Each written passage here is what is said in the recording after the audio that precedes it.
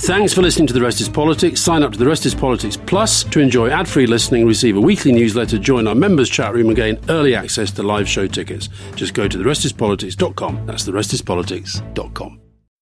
Sign up to The Economist for in-depth curated expert analysis of world events and topics ranging from business and culture to science and technology.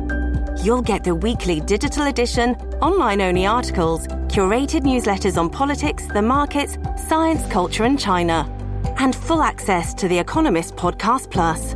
The Economist is independent journalism for independent thinking. Go to economist.com and get your first month free. Ryan Reynolds here from Mint Mobile. With the price of just about everything going up during inflation, we thought we'd bring our prices down. So to help us, we brought in a reverse auctioneer, which is apparently a thing. Mint Mobile Unlimited Premium Wireless. How to get 30, 30, how to get 30, how to get 20, 20, 20, how to get 20, 20, how to get 15, 15, 15, 15, just $15 a month? Sold! Give it a try at mintmobile.com/switch. $45 up front for 3 months plus taxes and fees. Promo rate for new customers for limited time. Unlimited more than 40 gigabytes per month. Slows full terms at mintmobile.com.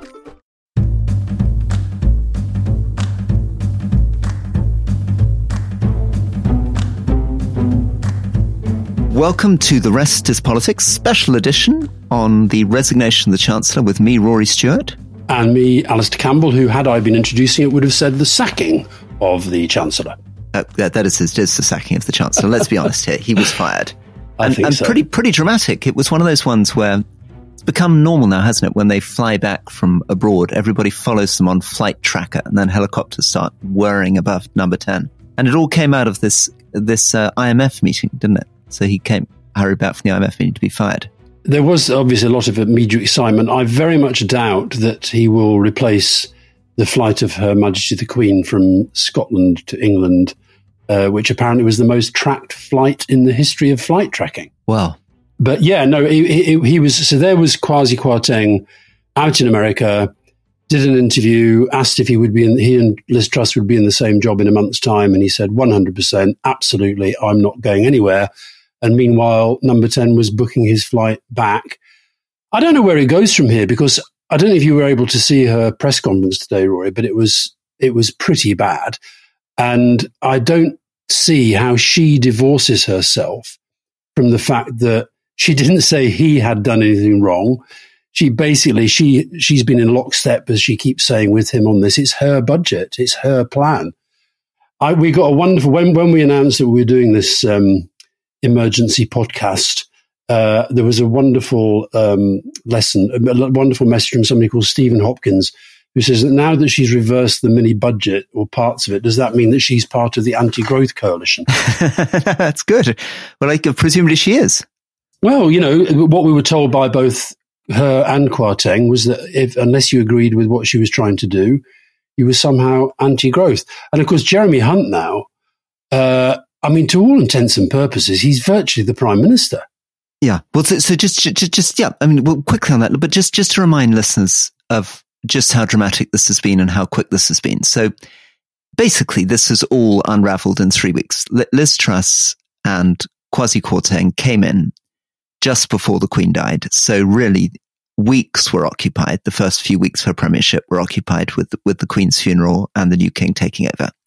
So she only really got going with this mini budget, which was meant to be the great big start to her premiership. And as we discussed on the podcast, it was meant to set the tone. And I think Alistair, really, who understands this stuff much better than anyone else, was saying this is the moment at which she needs to take the initiative, set the agenda. It's when she's going to announce the price cap on energy and where she can set out her stall. So sure enough, the mini budget was announced by Kwasi Kwarteng, and from the moment it came out, everything conceivable went wrong. I mean, there were immediately scandals about him going off to drink champagne with hedge fund donors immediately, before it was announced. But the much more dramatic thing, of course, is that within a very short period of the announcement, the markets, which Liz Truss and Kwasi Kwarteng had assumed would be very excited by the growth agenda and the tax cuts and the sort of radical free market libertarian agenda, were instead horrified that the government was proposing to spend an incredible amount, borrow an incredible amount, and cut taxes on the back of spending and borrowing. And so currency went into free fall. gilts collapsed, mortgage interest rates. I was talking to someone this morning who got a mortgage in July for 2.4%. I was offered 6.7% last week. And that, of course, for somebody on a low income is completely devastating. I mean, that's tripling and mortgage is often the very biggest part of the cost of many people's incomes if they've just bought a house. So anyway, that's the mess. But back to you on Jeremy Hunt becoming the Prime Minister. Steve Bryan, who I think is a Hunt Sunak supporter, he's been going around the place saying that how you have to view this government now is that Liz Truss is the chairman and Jeremy's effectively the chief executive officer. Now, this does give Jeremy Hunt enormous power. I think to some extent, I can see why it's a moderately sensible appointment. He's got quite a good reputation inside the Conservative Party. He has been around the block. I don't think it will help them in putting off a nurses' strike. I think his name is pretty much mud within the National Health Service. But I think he'll kind of calm the Tory party down a bit. But the messages, I don't know about you, but the messages I've been getting from the Tories who keep sending me messages is that even if they're glad that Kwarteng has gone, they don't see how that helps her authority because it was her budget. And secondly, I think they watched the press conference with absolute horror. And one thing that's becoming really, really clear, I mean, you said the other day that, she was able to kind of relax and be quite charming in private and so forth. But it strikes me she has no EQ, emotional quotient, emotional intelligence whatsoever. And that press conference, I know you didn't have time to see it, but if I just tell you, I don't know if you know this, Roy, but I think one of the longest pop songs in history is American Pie by Don McLean, which was 8 minutes, 42 seconds long. Yeah. Her press conference came well under that because she said a few words with a few platitudes. She announced this U-turn on corporation tax. And then she took 4 questions. And it was extraordinary to watch because the press is sitting there. The normal thing that's been done down the years is you call the BBC, call ITV, call Sky. She's obviously decided she's not doing that because she doesn't like them. So she called the guy from the Daily Telegraph, who, of course, has been the one paper that's, apart from the Express, that's been saying this budget was wonderful. Yeah. And the guy from the Telegraph asked quite a difficult question. Then she called Harry Cole, who's, virtually part of the Downing Street family. From the Sun. From the Sun, and he asked quite a tough question. Then she called Robert Peston, but she for some reason called him Robert Pest on, literally like that, Robert Pest on. And then she called Chris Mason of the BBC, who I might have got the order wrong there, but Chris Mason just asked a very, very straight, blunt question. What on earth gives you the right to stand there and pretend you have any credibility and authority as a prime minister? And she gave the same answers to all of them and then walked off. Yeah. So let's just, it's amazing, but let's just take it back and deconstruct a couple of things very quickly again for listeners who've not been following every nook and cranny of this. So we often say on the podcast that the right-wing media has been absolutely critical to the success of Boris Johnson and Liz Truss, and it's absolutely true. Of course, the right-wing media has been very, very important to their success. But there's been a very noticeable turn against Liz Truss from a lot of these major newspapers. And the Telegraph, for example, led, its front page, Telegraph, obviously the biggest right-wing broadsheet out there, with picture of Kwasi Kwarteng and a huge sign above his head saying, I'm staying in my job, which is, a real kind of clue that the poor man was on his way out. And this was also the paper that I was saying last week ran with a huge photograph of a Tory minister who'd been sacked in a sex scandal. So along with those questions, I think she's in trouble with her base. But it's also true that she is part of this accelerating world, I think. These prime ministers are lasting shorter and shorter times. It's becoming like you have to go back really to the 18th, 19th century to see prime ministers dropping 3 of them in a year. And that's somehow because structurally, 21st century conservative politics is becoming like 18th, 19th century politics. And what that means is the politics before the full emergence of the modern party system, because party discipline is splitting. And what's happening is these people are being toppled almost as soon as they get in. But I do think there's something peculiarly British here, because you've just seen Macron win another election. You've seen Merkel have 4 terms. The Portuguese guy got re-elected. And by the way, on the sort of the turnover, I saw somebody pointing out they've now had 4 chancellors within a year. Labour have had 4 chancellors since 1967. That's quite a fact. That's since 67 is quite a fact. Because Gordon Brown, of course, a lot of those years Labour weren't in power, but quite a lot they were. And of course, Gordon Brown had a decade. Alistair Darling. Yeah. And I'll tell you the other problem with Jeremy Hunt, though, that I think will become a problem. It's perfectly obvious now, Rory, whatever she said to Keir Starmer the other day about there aren't going to be spending cuts. She indicated today that there will. I kind of read that between the lines of what she's saying. Jeremy Hunt is quite closely associated with your old friend austerity, and I don't believe the country will take anything like the austerity that they tried last time. 100%. And I'm sorry that I keep kind of looping back, but again, just in case listeners aren't completely on top of who Jeremy Hunt is. Our listeners know everything. They're very, very well informed. So very quickly, Jeremy Hunt, MP, came in. He was like this sort of classic kind of tall, almost the only sort of front bench Tory MP, kind of tall and good looking enough to be a kind of American politician. So sort of out of central casting, 6'3". He was head boy at his school, head of the Conservative Charterhouse. Exactly. Son of an admiral with a knighthood. Speaks pretty fluent Japanese. As Foreign Secretary, gave speech in Japanese. Made a lot of money setting up a company. 14 million. Very good. Got into politics in 2000. You're better than me on the facts. Got into politics 2005. Was very close to David Cameron, and Cameron made him a cabinet minister in 2010. Initially, culture, media, and sport, where he got in a big scandal to do with whether or not people were talking. I think it was whether or not they were talking to Murdoch during the phone. B-Sky B. Yeah, exactly. So he then moved on from that to be the health secretary, then the foreign secretary. And he ran against Boris Johnson in the leadership 2019 when I was running, and he made it into the last 2, and Boris Johnson defeated him by a very large margin. It looked as though his career was really finished because he didn't really feature at all in the leadership running this time round when Rishi Sunak and Liz Truss were coming through. But what will have been happening is Liz Truss will have been casting around thinking, which chancellor can I appoint to reassure the markets? And I wonder whether she would have considered Rishi Sunak. That would have been a possible call because, of course, he was the one person clearly for weeks who's been saying that what she would do would destroy the pound, destroy the gilts, and was trying to push against this tax cutting. She probably considered Sajid Javid, who'd been the chancellor before, but in the end she went for Jeremy Hunt because I guess he's seen unusually as a very senior neutral figure. He was somebody who wasn't associated with Boris Johnson's government. He's a throwback to what nostalgically people now see probably as the more centrist days of Cameron conservatism.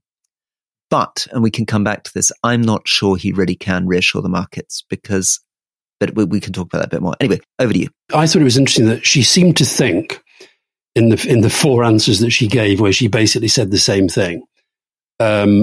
She'd obviously been told, don't say anything that upsets anybody, but I think today was about sentiment, it was about mood, it was about what sense people had from her. And she didn't look confident, she didn't emanate confidence, and I don't think that people looking at that, whether they were members of the public, MPs, or people who are working on the trading floors, were going to take much confidence out of it. But she kept saying, I've acted decisively today to deliver economic stability. How on earth can you even say that? And just getting rid of Kwasi Kwarteng and replacing him with Jeremy Hunt, who, as you say, has not actually got he's got a track record as a minister. People can say whether it's good or it's bad, but there's no sense of him being somebody who understands or appreciates how the markets work. So one of the things that makes me a little anxious about Jeremy Hunt is that although he's got this reputation as a very centrist, steady pair of hands, that wasn't really how I experienced him. During the Brexit thing, although he was a Remainer, he was one of the people in Theresa May's cabinet who seemed to go increasingly towards rejecting her deal. He was one of the people who, during the leadership campaign, was very much on the side of, I'm going to deliver a deal by this date and we're going to get out and I'm going to solve the Northern Ireland problem. And he was very much, I think more importantly, on the side of, I'm going to cut taxes, I'm going to generate US level growth, which is a very strange comment because we haven't really had US level growth since the Second World War. He was going to double defense spending. So he was very much at that stage in 2019 on the Kwarteng Liz Truss wing of the party, which believed that if you just cut taxes, you would automatically generate unprecedented growth and you would be able to spend an enormous amount more on conservative things like defense. Well, our good friend, Professor Tim Bale, who regularly gives us food for thought on the podcast, he sent us a message this afternoon saying, I'm sure you remember Jeremy Hunt's signature policy when he ran for leader against Johnson in 2019 was cutting corporation tax to 12.5%.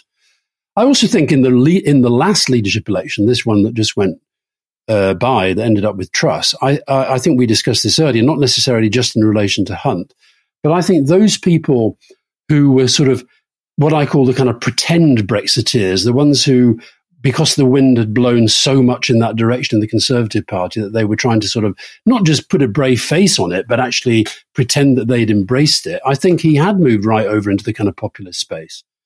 But he has got, there's no doubt about it now, within what's happening in the Conservative Party. I still think she's toast. I still think she's finished. But I think, and until she goes, he is now in a very, very powerful position. And, you know, a lot of the talk seems to be, I did that BBC Newscast podcast last night. You didn't. I did, but Rory, I got so many plugs in for our podcast.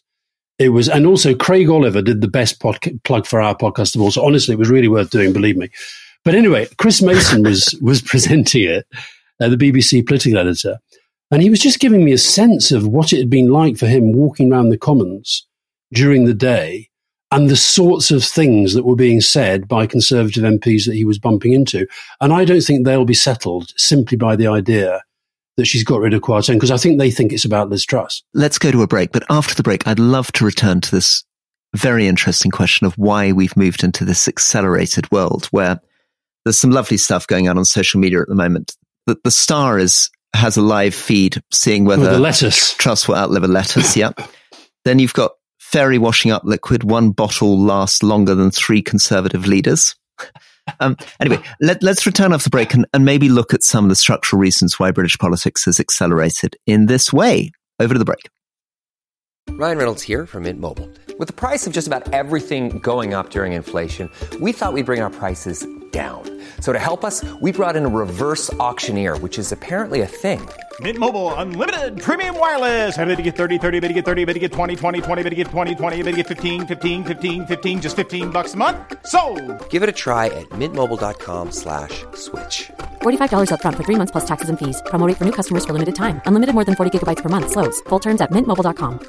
A lot can happen in the next 3 years. Like a chatbot may be your new best friend. But what won't change? Needing health insurance. United Healthcare Tri-Term Medical Plans are available for these changing times. Underwritten by Golden Rule Insurance Company, they offer budget-friendly, flexible coverage for people who are in between jobs or missed open enrollment. The plans last nearly 3 years in some states, with access to a nationwide network of doctors and hospitals. So for whatever tomorrow brings, United Healthcare Tri-Term Medical Plans may be for you. Learn more at uh1.com. Hi, I'm Daniel, founder of Pretty Litter. Cats and cat owners deserve better than any old-fashioned litter. That's why I teamed up with scientists and veterinarians to create Pretty Litter. Its innovative crystal formula has superior odor control and weighs up to 80% less than clay litter. Pretty Litter even monitors health by changing colors to help detect early signs of potential illness. It's the world's smartest kitty litter. Go to prettylitter.com and use code SPOTIFY for 20% off your first order and a free cat toy. Terms and conditions apply. See site for details. This episode is brought to you by Shopify. Whether you're selling a little or a lot, Shopify helps you do your thing, however you cha-ching. From the launch your online shop stage, all the way to the we just hit 1 million orders stage. No matter what stage you're in, Shopify's there to help you grow. Sign up for a $1 per month trial period at shopify.com/special offer, all lowercase. That's shopify.com/special offer.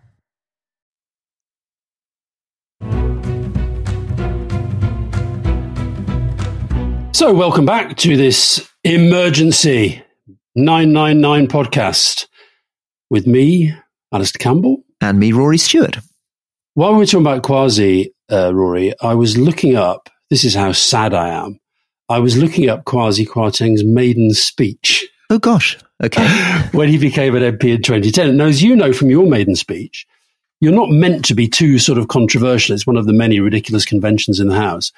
But I don't know if Gordon Brown or Alistair Darling are listening to our podcast. I know they both have people who do, because I occasionally get messages from them. But so please make sure that Gordon and Alistair know that in Kwasi Kwarteng's maiden speech, he said this: they, by which he meant them, have not once accepted any blame for what happened. They seem to think we can just sail on as before, which frankly, I think we could all say about Liz Truss today. There was no blame.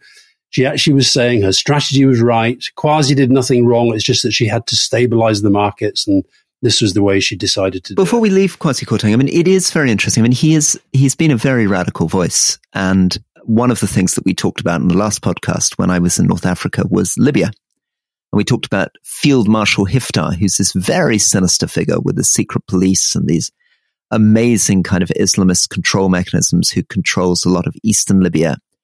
And Kwasi Kwarteng, somebody sent me an article he'd written in the Evening Standard endorsing Hiftar and saying what Libya needs is a strongman, just a few years ago.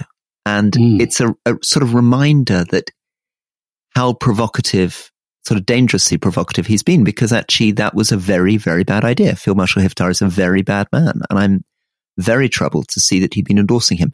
Anyway, why didn't you say that before when you were telling us that he was a friend of yours and you liked him and you thought at school that he is a friend of mine, and I do like him, and I it's a difficult thing to say. I mean, he's somebody who I knew as this gangly 13-year-old.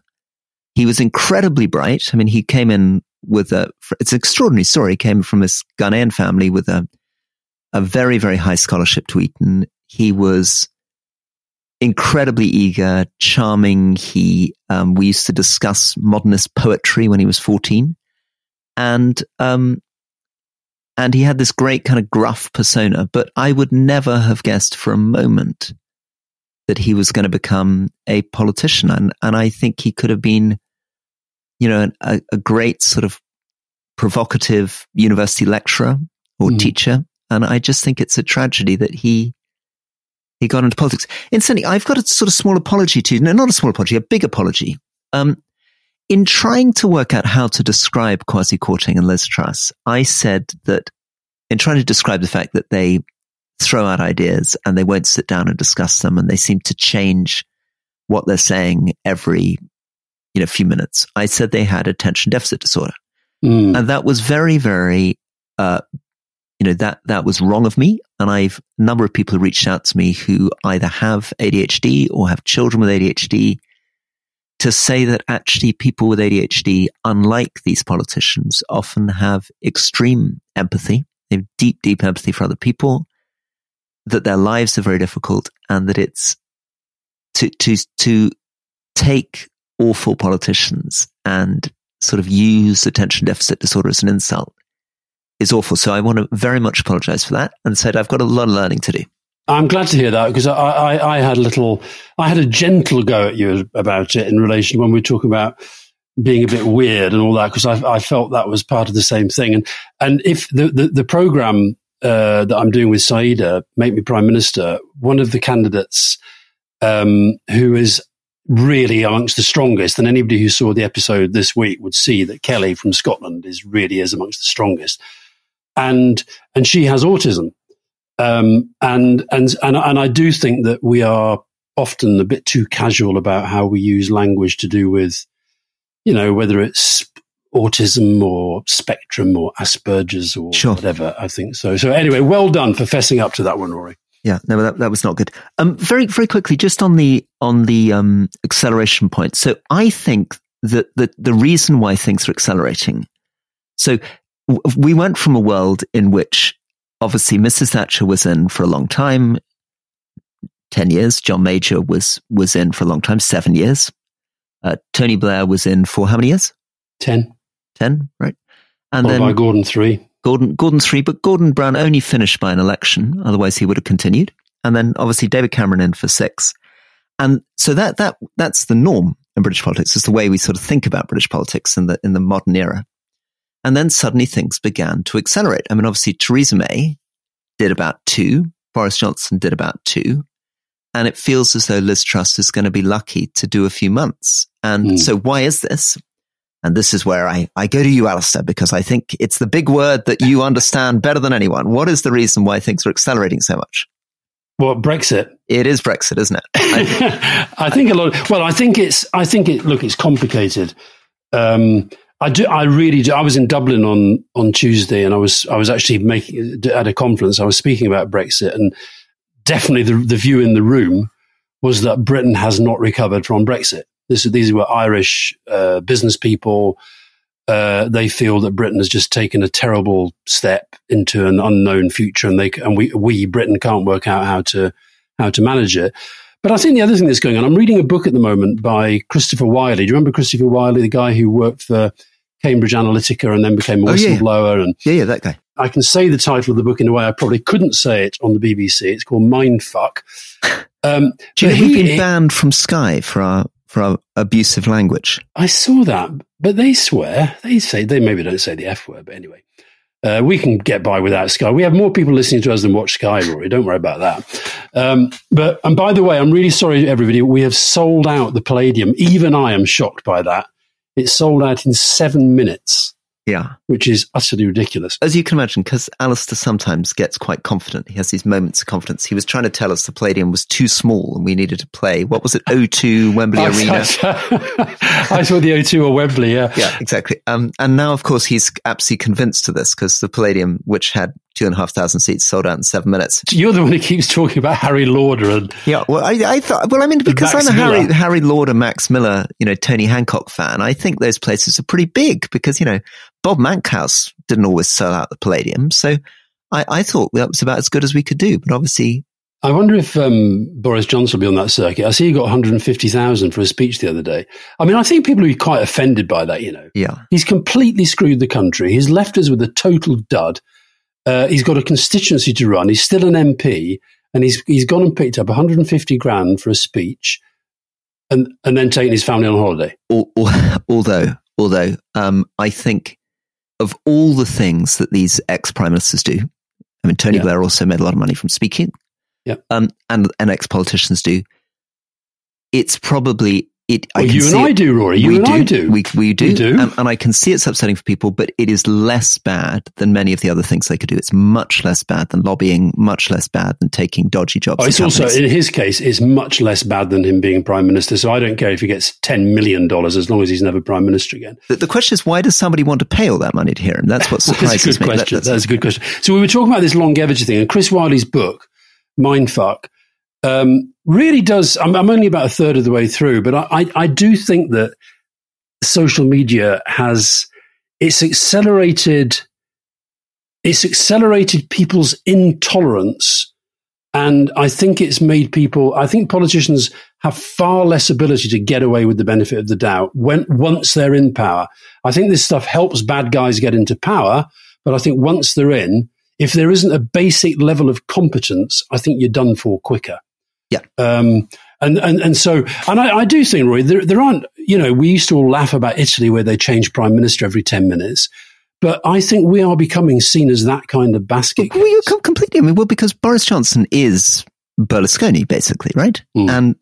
And now people are trying to bring in a sort of Mario Draghi figure in the Chancellor. They're trying to get a reassuring technocrat to come in, which is what they always... Is Liz Truss Giorgia Meloni? Well, she's not yet, but the question is it round the corner? So I think the way in which Brexit plays into this isn't just the economics. It's the way in which Brexit, as a manifestation, as you say, of populism and its acceleration and the way that social media accelerates things, has riven the Conservative Party, because this is a party that from the moment Brexit passed was split. Initially with the majority of people having voted Remain, then the majority of people having voted Brexit, but completely unreconciled to itself. So Theresa May was destroyed by the Brexit right of the party. Boris Johnson, many of the people who moved against him were from the Remain left of the Conservative Party, which is why many Boris supporters have never really forgiven that. Liz Truss won on the back of the Brexit right, so she was seen as a Boris Johnson loyalist. And the people who came out immediately against her were mostly on the non-Brexit left. There were some exceptions. She put a few Remainers in the cabinet. But basically, the Conservative Party is in a civil war, and it's a civil war between the kind of libertarian, almost Trumpian populist right and the more one nation conservatism, which was trying to win votes in the centre ground, which David Cameron came out of. And this war's been going on really since Mrs. Thatcher went. I think it's more complicated than that. I think you've got the one nation and you've got the libertarians. But I don't think all the populists are necessarily in the same place as Truss's libertarianism. I think that's something that's even more complicated. That's right, because a lot of the populists, I mean, you're right, Boris Johnson was not on the side of what Liz Truss tried to do. He, of course, approved these tax rises to balance the budgets. So, and he was obviously part of the anti-growth coalition. Well, that's what she means. I mean, she's saying since 2008 we've had anemic growth, and she in that press conference, and she blames it almost entirely on the fact that taxes are too high. Now, you then said, I think, something very important, which is the fundamental question here, which is about whether the public will wear more cuts, and the answer is, of course, they will not. They really will not. And although we've had our disagreements, many disagreements about austerity, and I would actually say that, in a way, the way in which Kwasi Kwarteng and Liz Truss blew up the markets and blew up the country is, from my point of view, if you come from my side of politics, a reminder of why people like me believed that being prudent fiscally, being responsible fiscally, balancing the budget matters, that if you're seen to borrow and spend too much, you can really trash stuff. By the way, just on our previous arguments about austerity, I think you said last week that the Labour had no plan to bring it down. I think I'm right that the election that Labour lost, Alistair Darling was talking about reducing it at half the pace that Osborne said he was going to do. So I don't think you were quite right on that one, Rory. But we should try and get Gordon and Alistair on, and we should get them on. We want them on. And we should talk through. I mean, they definitely were talking about cuts, and they were definitely talking about cuts which were less than the Tory cuts, but they would have fallen in different ways. They were actually talking about cuts that would have gone right across the board. They didn't believe in what George Osborne did, which was to protect the NHS, protect education, and increase spend on international development. They tried to argue that the only fair way to do it would be to reduce spending almost equally across departments. Anyway, and it would be interesting to play through for critics of austerity whether they had really taken on board what the impact of those Labour cuts would have been if they'd come through. Yeah, Keir Starmer has basically said that Truss is now finished. She's a lame duck. And the only way now for the country to begin to get out of this mess is to have a general election. Do you think there's any chance of getting a general election? No, there's no chance of getting a general election, because the only way you can get a general election is for the majority of MPs to vote for a general election. And the Conservatives won a very, very big majority in 2019. Right. Okay. Let me ask it another way. If the Conservatives do get rid of Liz Truss, do you think that they can really inflict upon the country another leadership change without having a general election? Yes, I think they can. I think they can, and they probably will. I mean, I think they're in a. I mean, we've talked about this before. They're in a sort of damned if you do, damned if you don't position. I think it's going to be very difficult for them to win the next election, whatever they do. They're now 30 points behind, and they've blown the only thing that mattered for the Conservative Party. Because, you and I completely disagree about whether it was true or not, but there's no doubt that a very important part of the Conservatives' reputation for 200 years has been that they were supposed to be the people who were careful with money. I mean, the cliche was supposed to be, and I know we disagree about this, but anyway, the brand, even if it was a fake brand, was meant to be that Labour was sort of nice, generous people who were a bit loose with the cash, and the Tories were nasty people who were careful with the cash. Yeah. So they've blown that. They've blown that, and so they're going to. They're now nasty and useless. Yeah, and they were supposed to be. That was not meant to be their brand. So here's a question for you. Given that Rishi Sunak literally almost word for word predicted what would happen if they elected Liz Truss, okay, do you think that might give him the authority to be the person around whom, even those who voted against him, even those who don't like him, to say, right, the only chance, and it's a slim chance, the only chance we have now is to go with a loaded revolver and a glass of whiskey to Liz Truss, say, bye-bye, you're finished. And here's Rishi Sunak, and we are electing him anointed, no election. He is the new leader of the party. He's the new prime minister. Don't you think that's the only thing they've got left? So I agree with you, Alistair. If you and I were advising, that's what you got to do, because the point is that they're going to look ridiculous, obviously, having, a third leader in this amount of time. It'll be humiliating and mad, and many people will say it's completely illegitimate. But if you look at the alternative for them is much, much worse. They cannot possibly win an election under Liz Truss. So long as she remains prime minister, it doesn't matter which chancellor she brings in, she's not going to reassure the markets. So they will say, I think ultimately they'll see the logic, which is they're very unlikely to win the next election, but they have zero chance with Liz Truss. So they might as well roll the dice again. They have at least a 10% chance, maybe with somebody else. And if they do go for an anointing, they don't have to go to the members. The members don't have to endorse that, do they? Well, remember with, yes is the answer. So with Theresa May, because all the other candidates dropped out, this was when she came in after David Cameron in 2016. Yeah. Andrea Leadsom dropped out.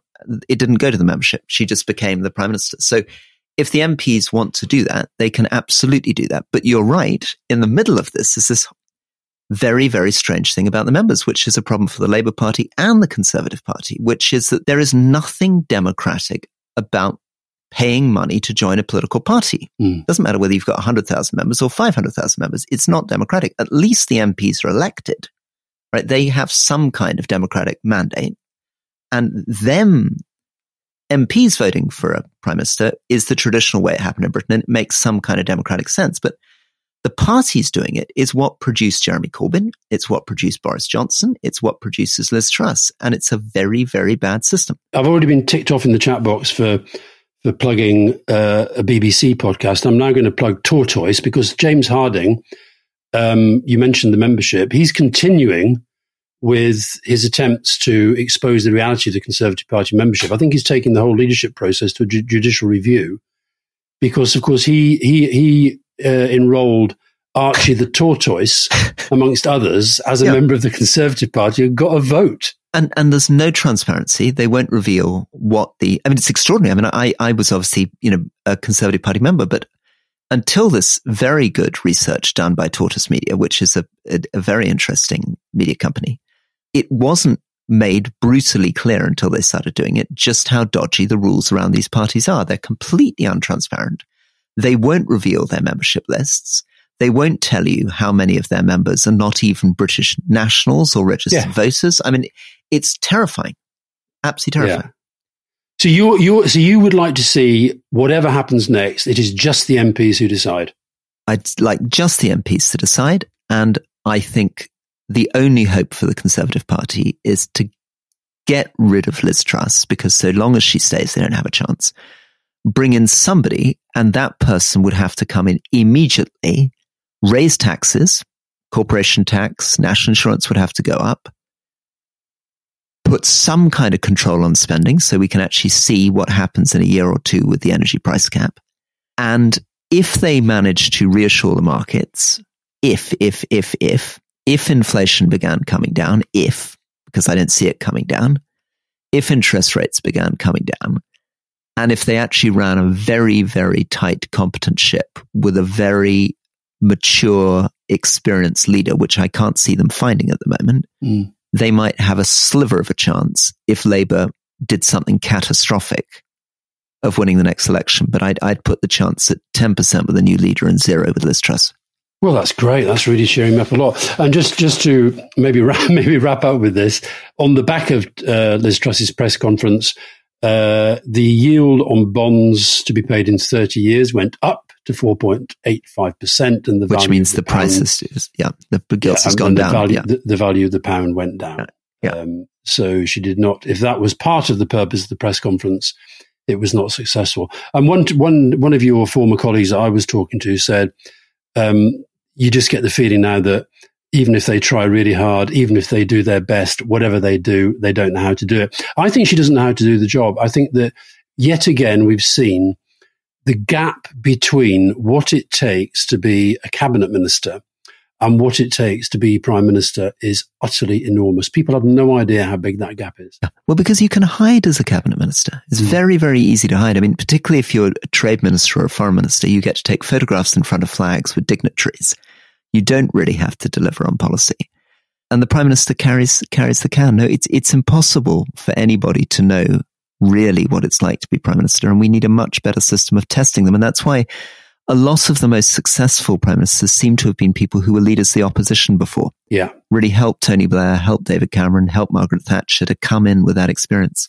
Absolutely. Well, maybe we should choose the next prime minister by Saeed Abbasi and I and doing a TV program. Yeah, I must say, I don't know, we should talk about this, but I'm not completely convinced that the candidates on your show will make brilliant prime ministers. That was a bit of a joke. Okay. Anyway, I'm glad that we were able to do our we pressed the emergency podcast emergency protocol. I wish we were being filmed so that people could see exactly what you're wearing. I can tell the listeners I'm stark naked. He's dragged me out of the butt and he's admiring my rippling biceps as we speak. Not quite. We're talking tweedy three-piece is what we're talking. Anyway, it's lovely to see you, Roy. I think we'll be doing another couple of podcasts next week so as we can stay right at the top of the charts, selling out big venues. You become Max Miller, the cheeky chappie, and all will be well in the world, especially once this rotten Tory government is out of power. Right, so on that, farewell. Speak soon. Bye-bye. Bye-bye.